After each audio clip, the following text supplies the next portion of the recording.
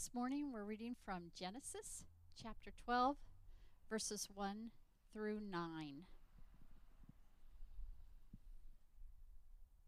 Now the Lord said to Abram, "Go from your country and your kindred and your father's house to the land that I will show you, and I will make of you a great nation, and I will bless you and make your name great, so that you will be a blessing. I will bless those who bless you, and him who dishonors you I will curse, and in you all the families of the earth shall be blessed." So Abraham went as the Lord had told him, and Lot went with him. Abram was 75 years old when he departed from Haran. And Abram took Sarai his wife, and Lot his brother's son, and all their possessions that they had gathered, and the people that they had acquired in Haran, and they set out to go to the land of Canaan. When they came to the land of Canaan, Abram passed through the land to the place at Shechem, to the oak of Moreh. At that time the Canaanites were in the land. Then the Lord appeared to Abram and said, "To your offspring I will give this land." So he built there an altar to the Lord, who had appeared to him. From there he moved to the hill country on the east of Bethel and pitched his tent, with Bethel on the west and Ai on the east. And there he built an altar to the Lord and called upon the name of the Lord. And Abram journeyed on, still going toward the Negeb. This is the word of the Lord. Thanks be to God indeed. Where would we be without this word? Where would your life be without this word from the Lord? His revelation to us, his gift to us, his self-revealing to us through his word. Where would we be? Bethany Church is a church that believes that God continues to speak in his word, and that when we open God's word, he speaks. That's why we do it each week. That's why we go through a text each week and talk about it. That's why we do the task of, and sometimes even tedious task of, reading long passages and listening when there's lots of hard names to pronounce, especially in Genesis. Or when we read those genealogies, what were we doing? What were we thinking, right? Some people might think that. It's all the word of the Lord from start to finish, and we honor that here because it's where he reveals himself to us. I'm really excited to get in the life of Abraham. Fantastic story with all kinds of things taking place in it, things that are going to shock you even. As we get into Genesis, it's one of the, in many ways, graphic and shocking books in all the Bible. But I'm really looking forward to it. I hope you are too. Well, as we begin today, how do great movies and stories and TV shows work? How do they work? There's kind of a formula to them.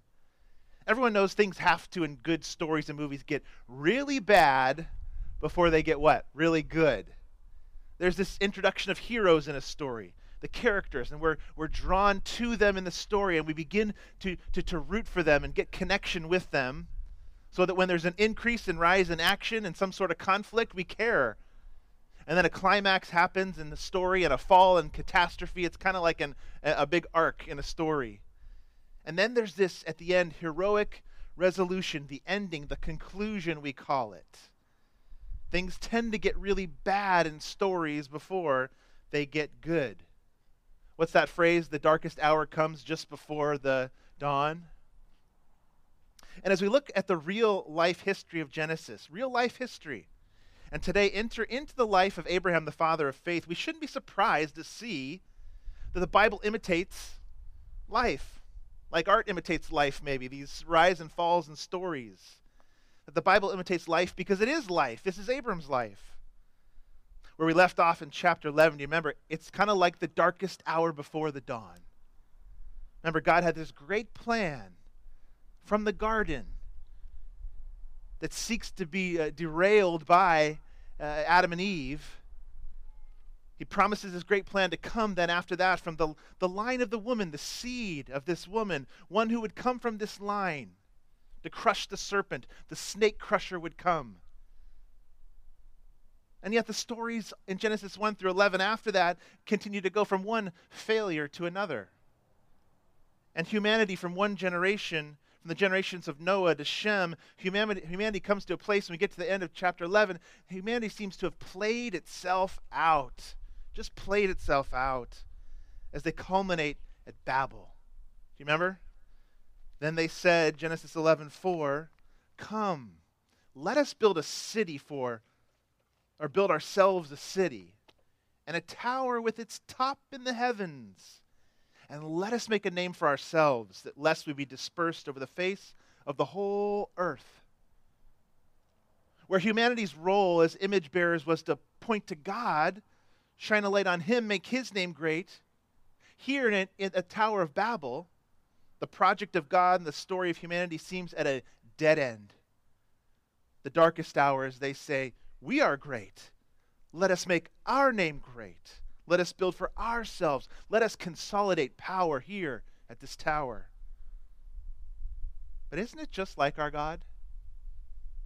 When things seem most dark and hopeless,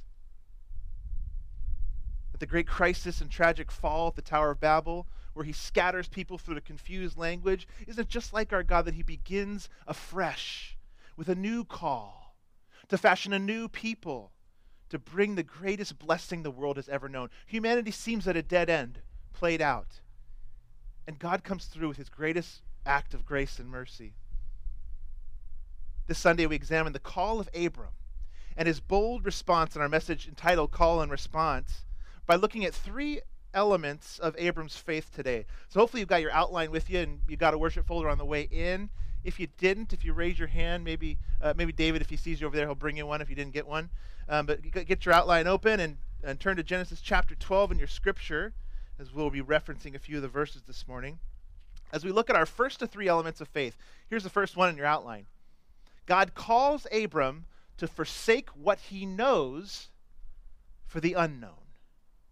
God calls Abram to forsake what he knows, what he's familiar with, for the unknown.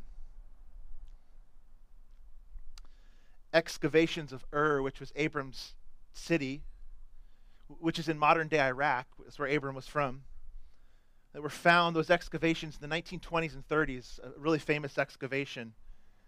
What they found there painted a really dark picture of a pagan world and something they called the death pit. That sounds very Indiana Jones or something. It was a world of human sacrifice they found.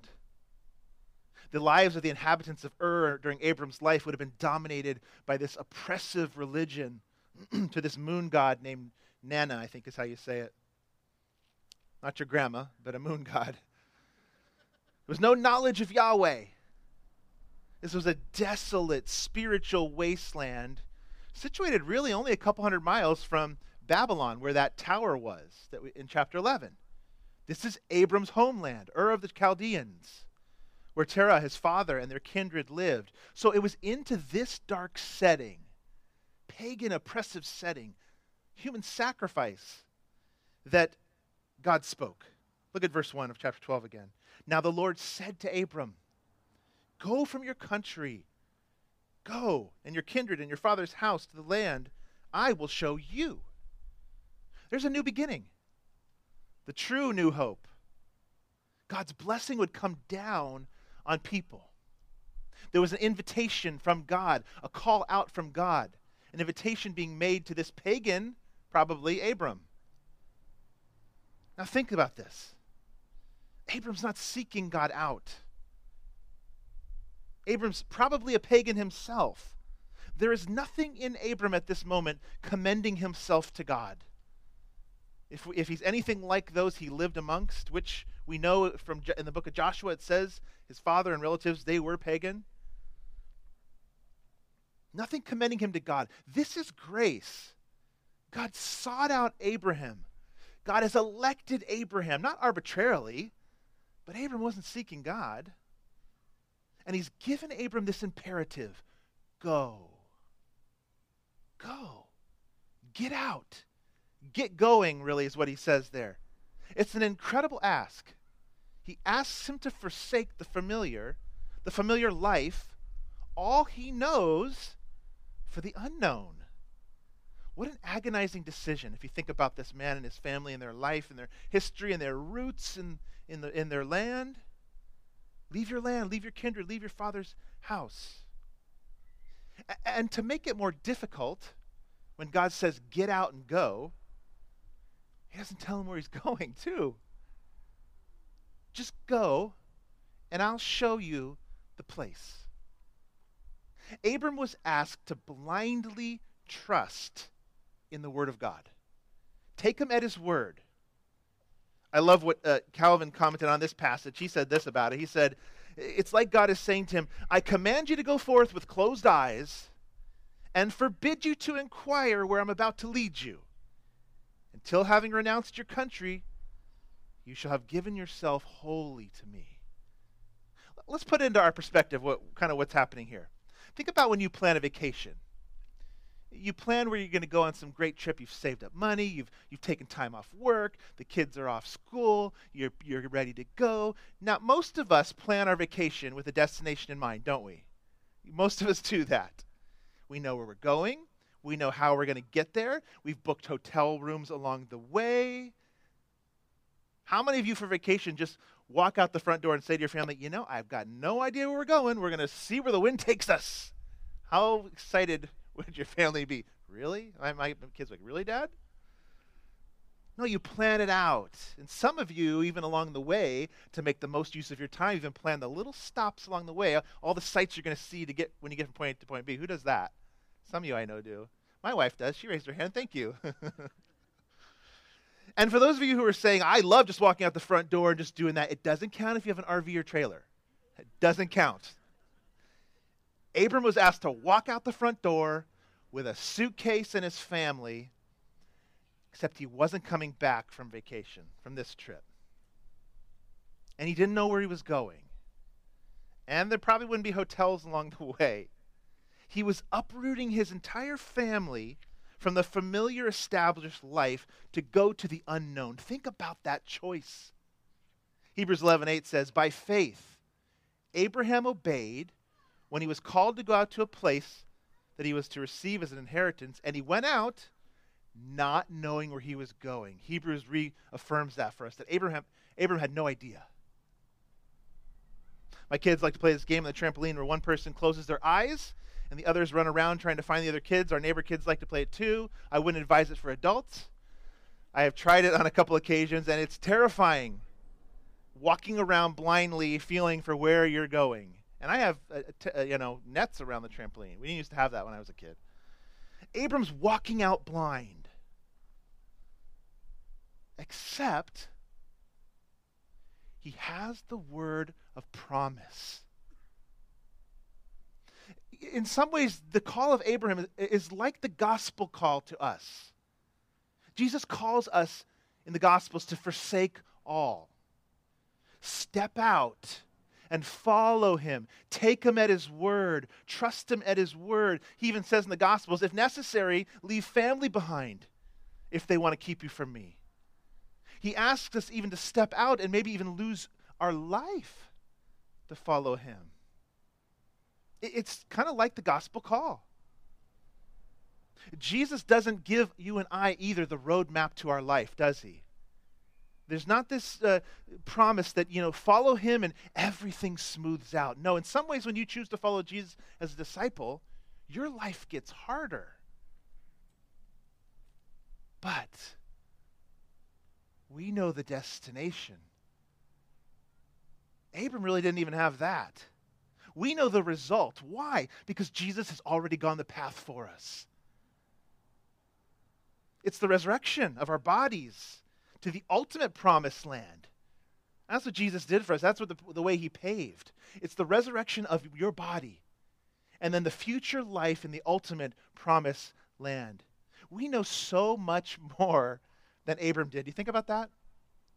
We're asked to obey knowing so much more than Abram had, living in this post-resurrection world that we get to live in. What a blessing.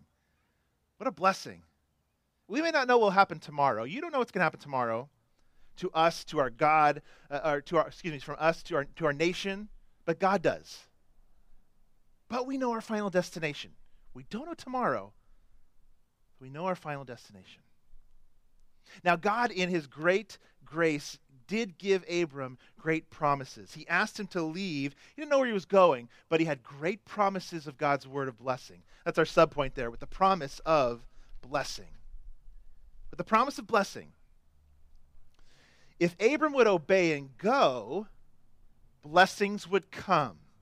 And look down at the language of verses 2 and 3 there.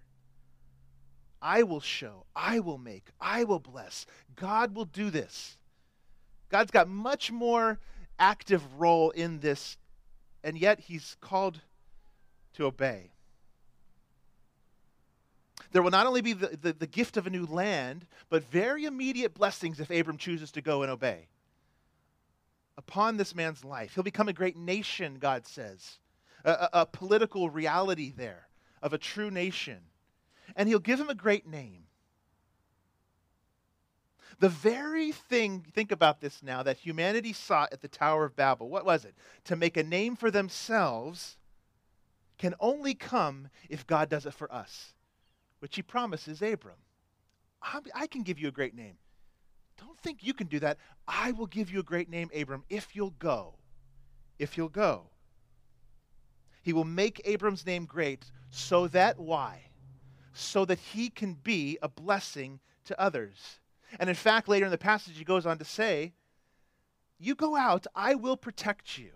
You might not know where you're going, but I'll protect you. And those who bless you, I will bless. And those who don't bless you, I will curse. I'll remove from them that blessing. See, here's what Abraham was called to do. He was called to go out to be a blessing. He was not allowed to let the blessing of God terminate with him. To end there, terminate, stop. He was blessed, maybe you've heard the phrase, he was blessed to be a blessing. Maybe you've heard that phrase before. He was to be a conduit through which blessing would flow rather than a termination point. A conduit through which it flows. He was to share the knowledge of God wherever he went. Ask yourself the question for a moment, this question. If you've received the gospel of Jesus Christ, his word, and you know it, and the blessing of knowing him, has it terminated with you? Are you an ending stop point for that blessing? Are you a termination point for God's blessing, or are you a conduit through which it flows like Abraham was called to be? We too have the promise of blessings to pass on, to see flow through us. And what a blessing Abram would pass on. God said here, all the nations of the earth would be blessed through him. He never lived to see it, but all the nations of the earth will be blessed through this man. And we know that from the New Testament, that is through Christ. From Abram's line, the seed, the snake crusher, would come. Which means there's no other way in this world to be truly blessed apart from Abram's blessing. Right here. Right, this one we're hearing today. There's no other way in this world to be truly blessed. And I say it to those watching online at home as well. No other way to be truly blessed apart from Abram's blessing. Do me a favor real quick. Hold on to Genesis 12. Turn to Galatians 3. I want you to see a couple verses with your own eyes today. In Galatians 3. They'd be up on the screen if we were in the sanctuary, but let's turn to Galatians 3, verse 8 and 9. To see this same point in the New Testament, that the blessing of Abraham is for all. Paul wrote in Galatians 3, beginning in verse 8 and 9, know then that it is those of faith who are sons of Abraham. And the scripture, foreseeing that God would justify the Gentiles, that's probably you and I, by faith, preached the gospel beforehand to Abraham, saying, here's the promise, in you all the nations shall be blessed. So then, those who are of faith are blessed along with Abraham, the man of faith. Do you see this here? Our gospel, your gospel, was preached to a pagan in a pagan culture of death to pass it on. Abram, all the nations of the earth will be blessed in you. And those who trust it by faith become sons and daughters of Abram. And so that then too is your responsibility. That is my responsibility, our responsibility to not be a termination point, but a conduit for God's work in this world. It might seem right now like the darkest hour before the dawn. And we do live in our own spiritual wasteland, our own Babylon today. And how do we know? Maybe God is getting ready to bring a great revival to our nation, to our land. He might not, but he might be. He promises he will continue to work and his word won't return void. And he wants to use us as conduits rather than termination points. Okay, Abram, here we go. Believe it. Get out.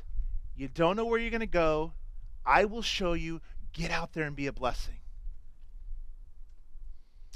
And he does. Let's look at our second element of faith. True faith, point 2 there, believes God at his word and responds in active obedience. Look at verse 4 with me there. True faith believes God at his word and responds in active obedience. Verse 4, so Abram went, as the Lord had told him, and Lot went with him. Abram was 75 years old when he departed from Haran. Lot's his nephew. So Abram goes out.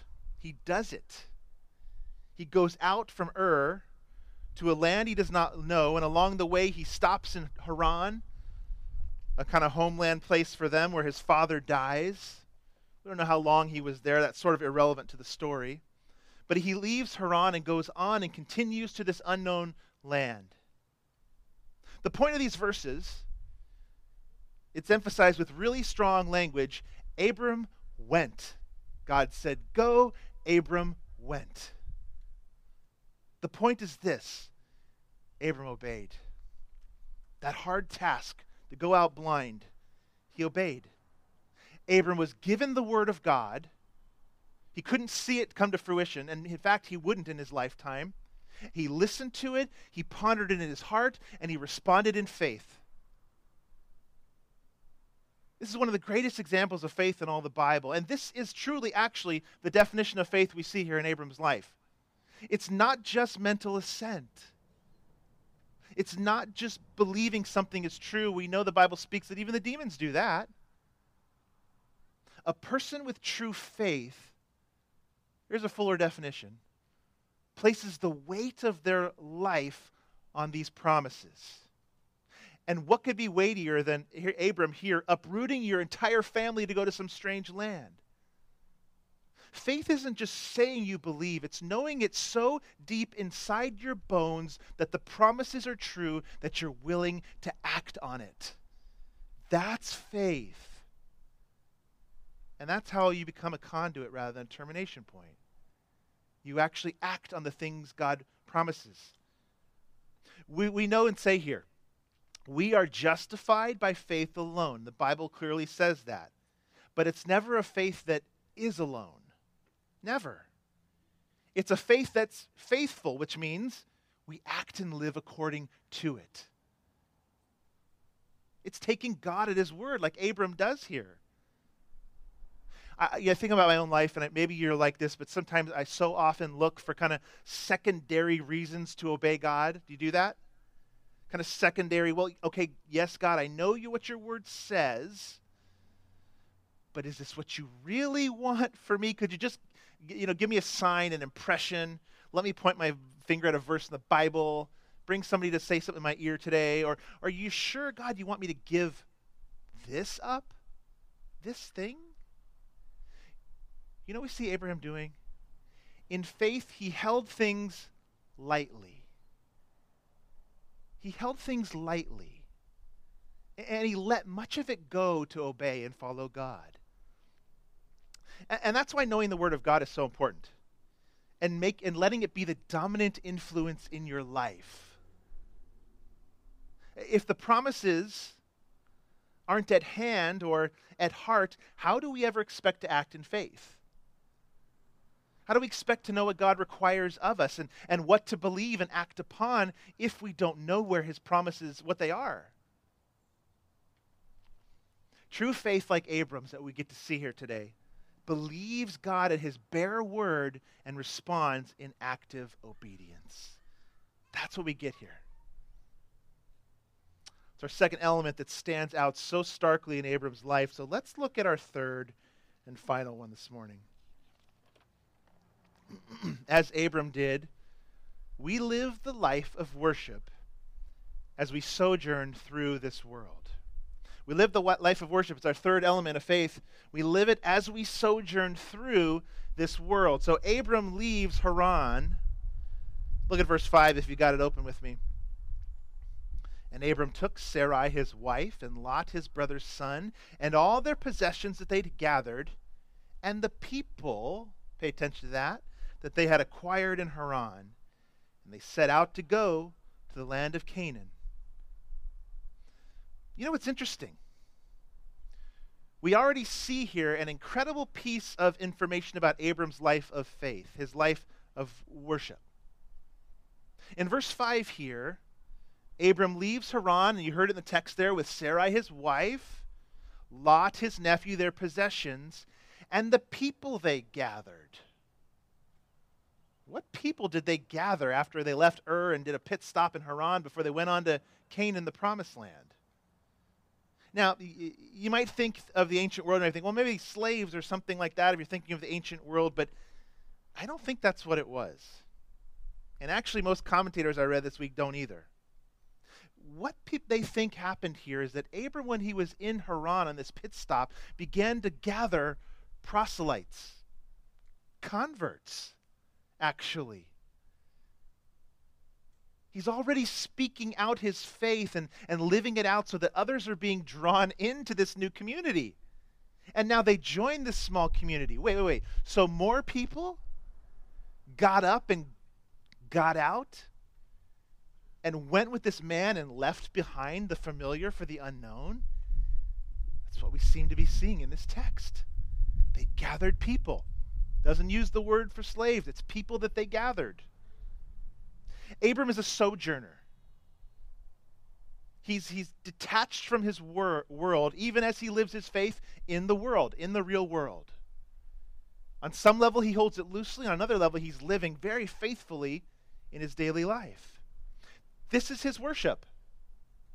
His entire posture, life, and actions are worship.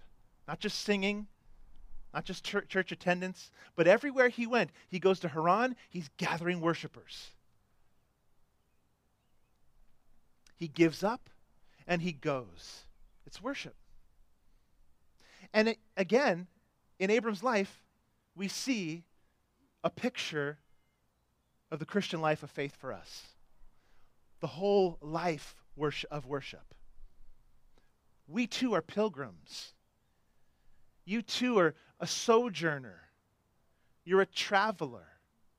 You're not to hold this world too tightly, or the power structures of this world and the stuff of this world. It doesn't mean you don't live a real life in the here and now. We're not indifferent or detached in that way.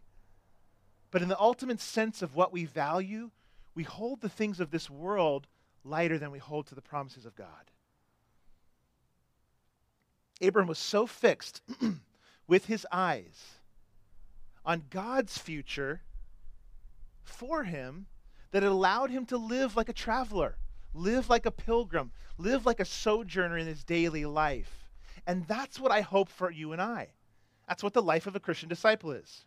Hebrews again says about Abram in chapter 11, verses 9 and 10. Listen to these words.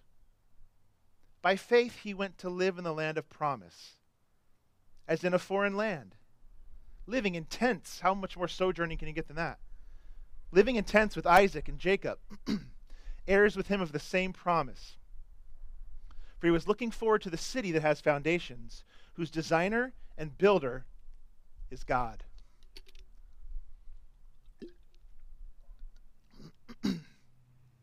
What are you too fixated on, holding on too tightly to, that might be keeping you from living a life of faithful worship? Think about that for a minute. Holding things loosely, or being okay and being able to be okay with change. This comes from a pilgrim mentality, a sojourner mentality. But we aren't taught this from very early on in our life. We're just not. We're taught, get everything you can, as early as you can, hold on to it as tightly as you can with a death grip for security and comfort, and protect it at all costs. It's just how we're taught to live. And how do you know when you're holding on to something too tightly? How do you know? Because when you lose it, you don't just experience the ordinary grief of losing something, your entire life comes undone. That's how you know when you're holding something too tightly. Oh, it's another way to tell.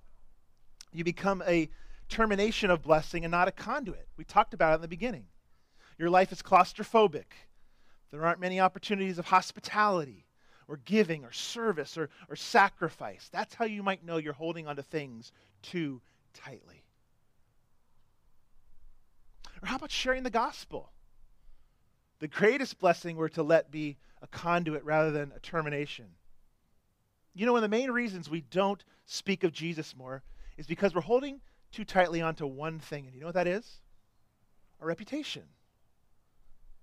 What will they think of me? Hold on to it. Will it offend? Hold on to it.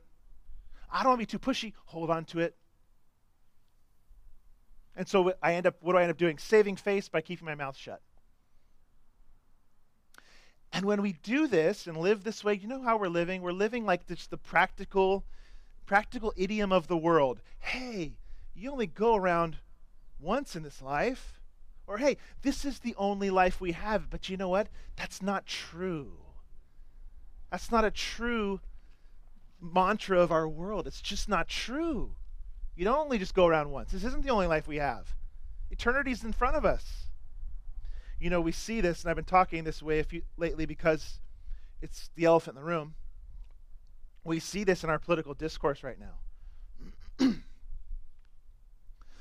Both sides are holding on to so tightly. One to the reins of power, and one to the opportunity to grasp power. Both sides have got a death grip on this thing. So tightly that we see our candidates and other political figures and even the general population doing and saying things that we would think totally unthinkable just 5 or 10 years ago. You know it. Totally unthinkable 5 years ago, 10 years ago. You couldn't get away with it even. If this is the only city you're looking to, this one right here, then yeah, of course, this is how you're going to respond. Panic, raw emotion, aggression, hubris, pride, vengeance, my way, my rights, my reputation. Of course, if this is your only city. But like Abram, let's also too set our minds on other things. As Colossians says, listen, if then you've been raised with Christ, seek things that are above, where Christ is seated at the right hand of God. Set your mind on things that are above, not on things that are on earth, for you've died and you are hidden. Your life is hidden with Christ in God. I mean, think about it. What do you have to lose when you've been raised with Christ and your life is hidden with him? Nothing. You got nothing to lose. You already have everything in him. So Abram goes on, he sojourns, he obeys, he worships, even in the face, it's our subpoint of opposition. Even in the face of opposition.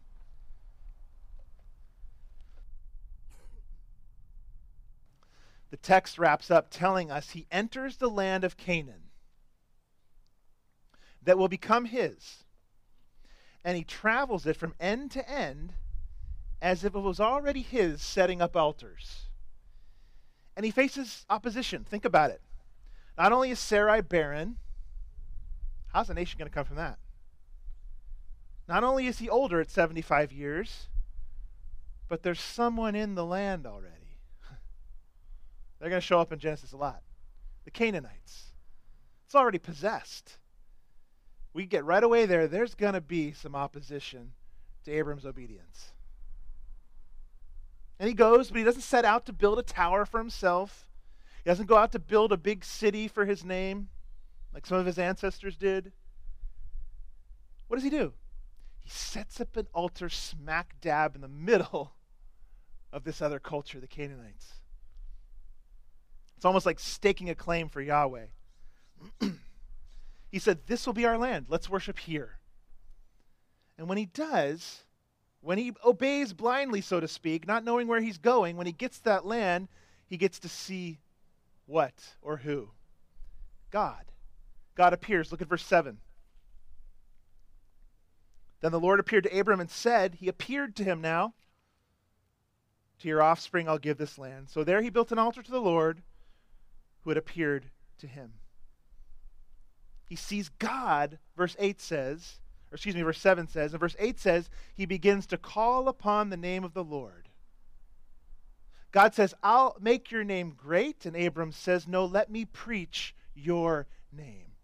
He begins to call on the name of the Lord. It's our final subpoint. We preach the name. We preach the name much like Abram did. Martin Luther actually translated this verse here, the call in the name of the Lord. He translated actually as he preached the name, to let the reader know that this was public, what Abram did. At this point, Abram's not just by himself. He has an entourage of people and those that he gathered in Haran, remember? And now at this altar, he publicly begins to preach the name, to call on the name of Yahweh. And this is our calling too, as we wrap up his life now here at this point, to forsake the known for the unknown, to trust God at his bare word, to live faithful obedience as sojourners, even in the face of opposition, as we speak Jesus' name. That's the summary of what we just went through right there. But how is that possible?